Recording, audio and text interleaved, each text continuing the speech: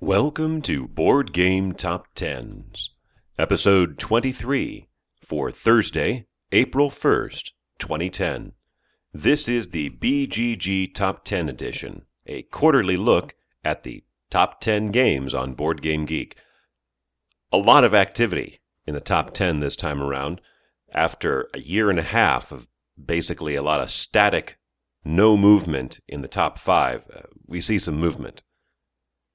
But we'll start at number 10. Staying at number 10 for the second quarter in a row is Caylus by William Attia, published by Ystari Games at 7.88. That is Idle from last time.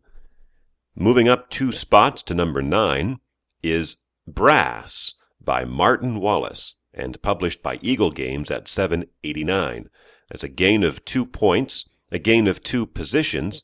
It was 11 last quarter, 13 the quarter before that. With a new entry into the top 10, we have a game fall out, and this time it is El Grande, which slides from number 9 to number 11. At number 8, for the second time in a row, is Tigris and Euphrates by Reiner Knizia and published by Mayfair Games, also at 7.89, and that is down 2 points.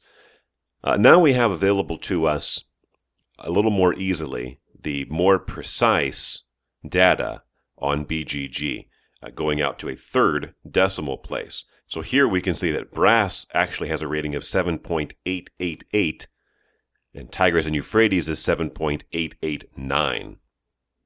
Really can't get too much closer than that. I will continue to use the 2 decimal place rounding because it's just easier than spitting out 4 digits.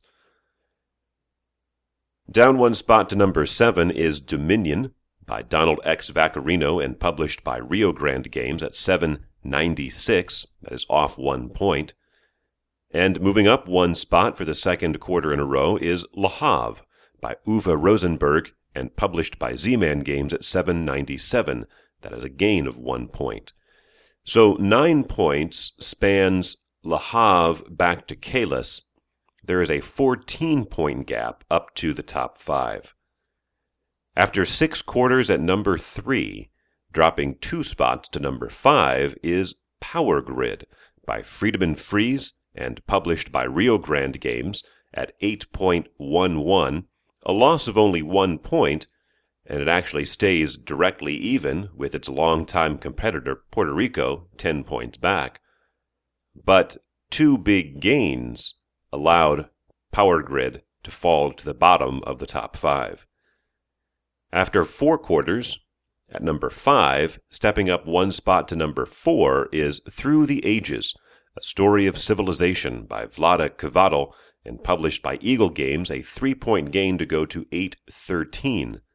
Now last quarter I was speculating that it would actually pass Twilight Struggle. It was on pace to do that. It didn't happen. After 6 quarters at number 4, Twilight Struggle reclaims its number 3 spot. Twilight Struggle is by Ananda Gupta and Jason Matthews and published by GMT Games. It picks up 5 points to go to 8.15.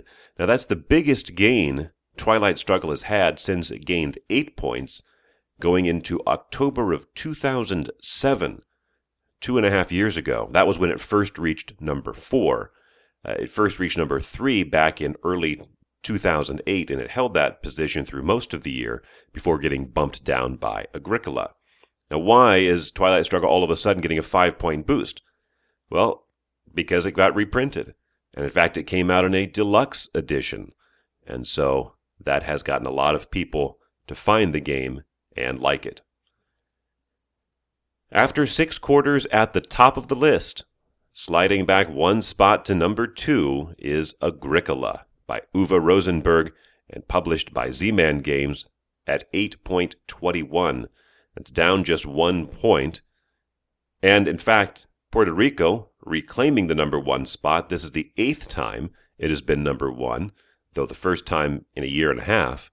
Puerto Rico is by Andreas Seyfarth and published by Rio Grande Games and is also at 8.21, down 1 point. Here again we can look into the precise score and see that Puerto Rico is 8.211, Agricola is 8.209. So Really, a fifth of a point separates the two games. The battle is far from over. But, on the other hand, it is only 6 points back to Twilight Struggle, only 8 back to Through the Ages. Power Grid still remains 10 behind. So, is the shakeup done? We'll have to see. For Thursday, April 1st, 2010.